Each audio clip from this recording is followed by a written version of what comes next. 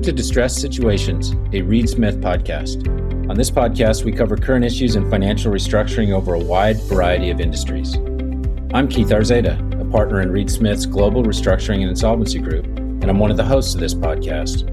Whether your company is a financial institution or in industry, we hope our commentary will be useful in managing the risks associated with distress.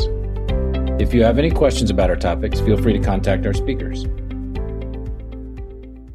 Welcome to our follow-up episode discussing current issues in the fashion and beauty industry. This is Keith Arzeda. As you remember, the last time we talked about fashion and beauty, we talked to Mike Musso of KPMG.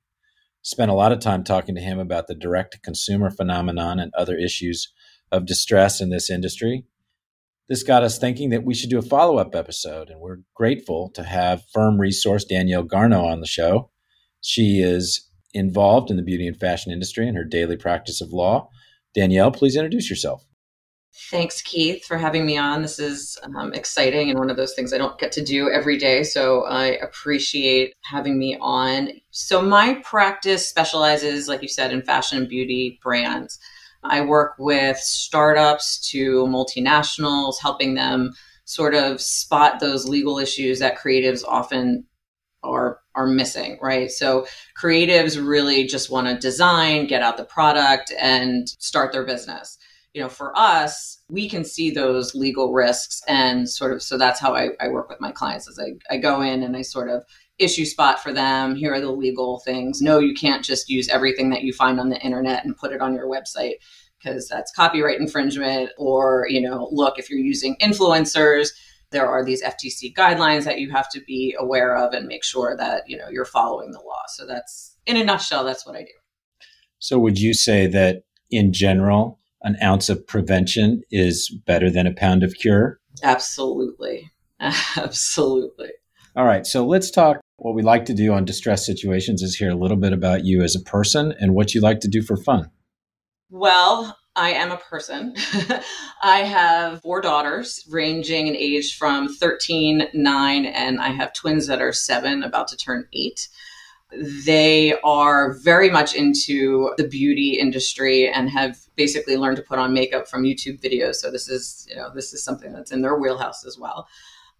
For fun, I decided that 46 was a great age to go back and start playing competitive tennis. So that's, you know, I've been trying to up my tennis game these days. So you're swimming in the estrogen ocean and you're exercising. Yeah. Excellent. I sure am. Even my dog is a female. Everyone's like, your poor husband. I'm like, I know. Well, listen, let's talk about some important issues in the beauty and fashion industry. And let's start with intellectual property. While we generally talk about items of distress on this podcast, I think giving some of the disruptors in the direct-to-consumer space that Mike Musso of KPMG talked about, I think there's room to probably discuss intellectual property in the context of an ounce of prevention being worth more than a pound of cure, and what issues we should be looking at if you're in the beauty and health industry. Sure. So intellectual property in the beauty industry, there is a lot more protection that you can have, whether it's in the patented formula that you're making for your product, whether it is, you know, your trade name, the design of the packaging. I will tell you, as a consumer, I am a sucker for packaging. You could put the same color, you know, in a different bottle, and I'm all over it, right? So you get certain IP protection in the shape and packaging of whatever product that you're putting out.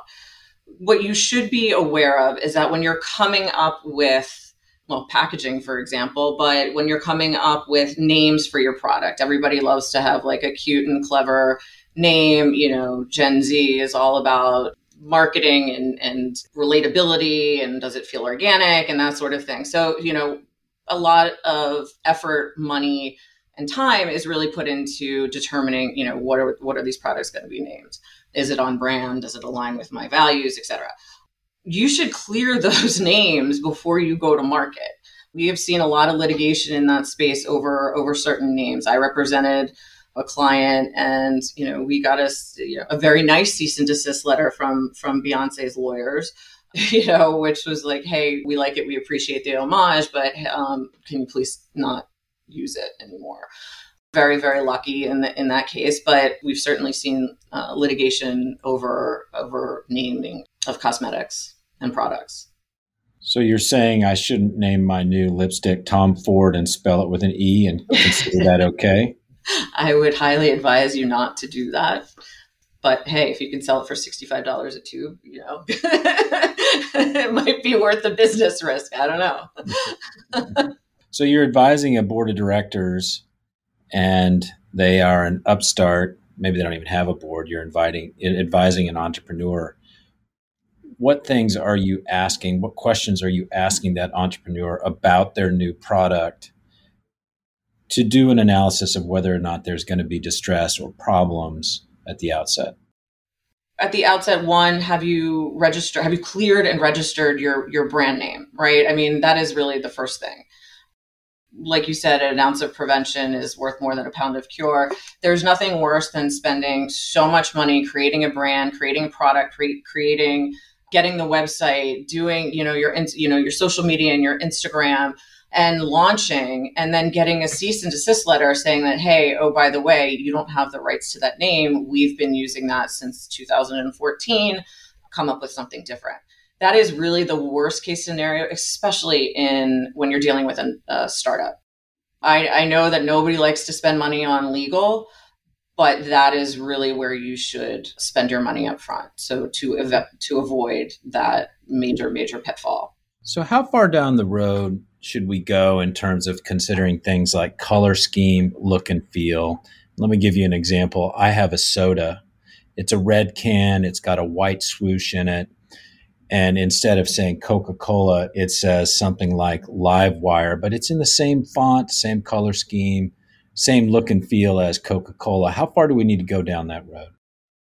Well, I mean, there's been plenty of cases where, I can name them. There's so many where, the big dogs like Coca-Cola, those massive brands, don't like to see smaller brands coming anywhere close to infringing on their trademark. They have a very strong enforcement policy, rightfully so. Now, nobody wants to be a trademark bully, but look, if they let certain things slide, I'm not saying everyone you have to make a business decision, but if you let those things slide, you can sort of lose those rights later on. So you have to be really careful. You have to make a business decision. If I was a startup, I wouldn't go anywhere near any of those big dogs. All right, let's take this out of the IP for a second. Are there corporate issues, and I'm talking now general corporate issues, that are unique to the beauty and fashion industry? Corporate issues. I mean, look, we've seen out of the pandemic, we have seen a huge push in M&A space, in the venture capital space, the private equities. There's a lot of money being thrown at beauty right now. I don't know if it's because we've all been sitting on Zoom forever, and I've noticed that I need Botox more than I would care to admit. But there's been a huge push because I think everybody's been sort of watching themselves on camera for so long. There's also sort of a push towards conglomerate, like where these big multi-brand holding companies, luxury, for example, are sort of snapping up to consolidate, to have this lineup of these amazing brands under their umbrella. So we've seen a lot of that as well. It's just been a really interesting time. We've seen some really young startups get bought by some of the big conglomerates. That's a dream for the startup, really. So one thing that Mike talked to us a little bit about was agreements for packaging and production and the importance of making sure that quality control existed in the development of and manufacturing and packaging of a product, especially where you're going direct to consumer, you're doing it in a very fast fashion, and you're in a regulated industry. Is that the type of agreement that you spend time reviewing and discussing with your clients? Yeah, for sure. Because, look, supply chain issues have been, very, very difficult, especially in the pandemic. You want to make sure that your manufacturer has the requisite licensing certifications, that they're a reputable player in the industry, that you have the appropriate indemnification clauses, that you have the right non-compete, because the last thing you want them to do is go out and sell your product to a competitor. We see that a lot, unfortunately. It's very difficult, look, especially for a startup that's not well funded, right? Because you can put all those protections in paper as much as you can, but the paper is only as good as your ability to enforce it. So, that is also something that especially when you're dealing outside of the US jurisdiction, those are also other issues that you have to worry about when you're manufacturing overseas. Who's sort of minding the store, and if something goes wrong, how are you going to fix it? We deal with that all the time, and it's definitely a conversation that I have with my clients. This is great, but if something goes wrong, how are we going to address it? So one thing that I've been giving some thought to is I've listened to Mike talk about the direct to consumer and negotiating these agreements, and listening to you talk about protecting your IP and thinking about all of these pitfalls. One of the things I'd like to hear you talk about is you're representing an entrepreneur and everything goes right and you hit home runs all along the way. What is the trajectory and life cycle of that successful startup look like in terms of formation, taking the product to market, getting funding, and ultimately maybe going IPO or selling the business? So we really all want our clients to be like the company Drunk Elephant. This company, one, I use their products and I'm a consumer. Two is, she's a mom of four who was sort of putting these natural products together, working with a chemist, and came up with this amazing, approachable line that was affordable. And fairly recently sold it for close to $900 million. And it was I don't know the exact timing of it, but it was a very fast meteoric rise to success. So that's the unicorn that everybody is really striving to be.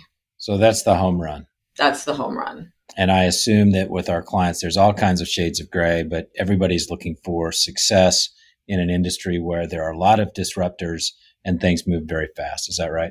That is right. I'm seeing all these really cool brands, come into the market, each with a different sort of hook, a different named product, a different sort of hero product, which is, the one that they're really famous for and most known for.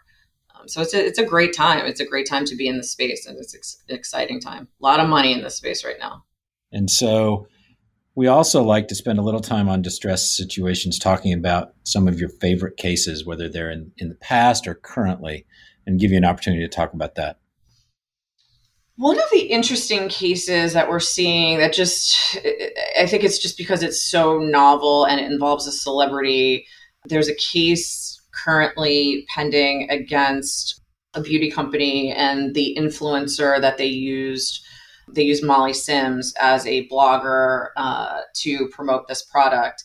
And the plaintiff in this case claimed that, named Molly as a defendant, and claimed that her using and blogging about this product was an infringement on their trademark.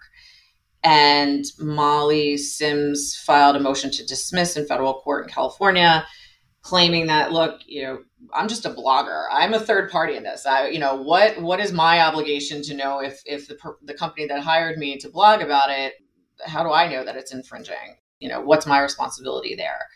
And she also said, look, it wasn't for, it was on my blog. It wasn't commercial. It was, all the standard, motion to defenses that we bring. The court didn't buy it, at least for now. So the case is going to go forward. So that one's really interesting from the perspective of, look, the whole beauty industry really created the influencer space. It was the easiest and least expensive way to get their products out there, to reach a gazillion people.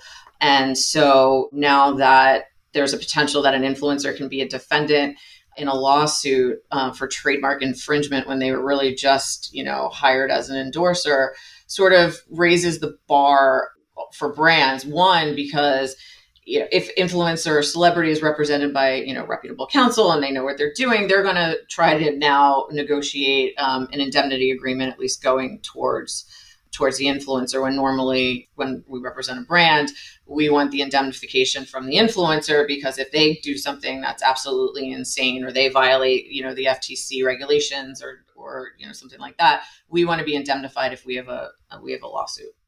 So now I think it's going to start to swing the other way, and that's just going to start to increase the cost of using influencers. So in a advertising scenario where they can be using influencers can be fairly inexpensive, that might just start to rack up the cost, especially if you're having to negotiate with counsel. So that was interesting. We'll see what happens. Excellent. Well, thank you very much, Danielle, for being on Distressed Situations. We really appreciate it. And we look forward to seeing more from you in the future. Thank you for having me. This was fun. Appreciate it. Distressed Situations is a Reed Smith production. Our producer is Allie McCardle. For more information about Reed Smith's restructuring and insolvency practice, please email distressedsituations@reedsmith.com. You can find our podcast on Spotify, Apple, Google, Stitcher, reedsmith.com, and on our social media accounts at Reed Smith LLP on LinkedIn, Facebook, and Twitter. This podcast is provided for educational purposes. It does not constitute legal advice and is not intended to establish an attorney-client relationship, nor is it intended to suggest or establish standards of care applicable to particular lawyers in any given situation. Prior results do not guarantee a similar outcome. Any views, opinions, or comments made by any external guest speaker are not to be attributed to Reed Smith LLP or its individual lawyers. All rights reserved.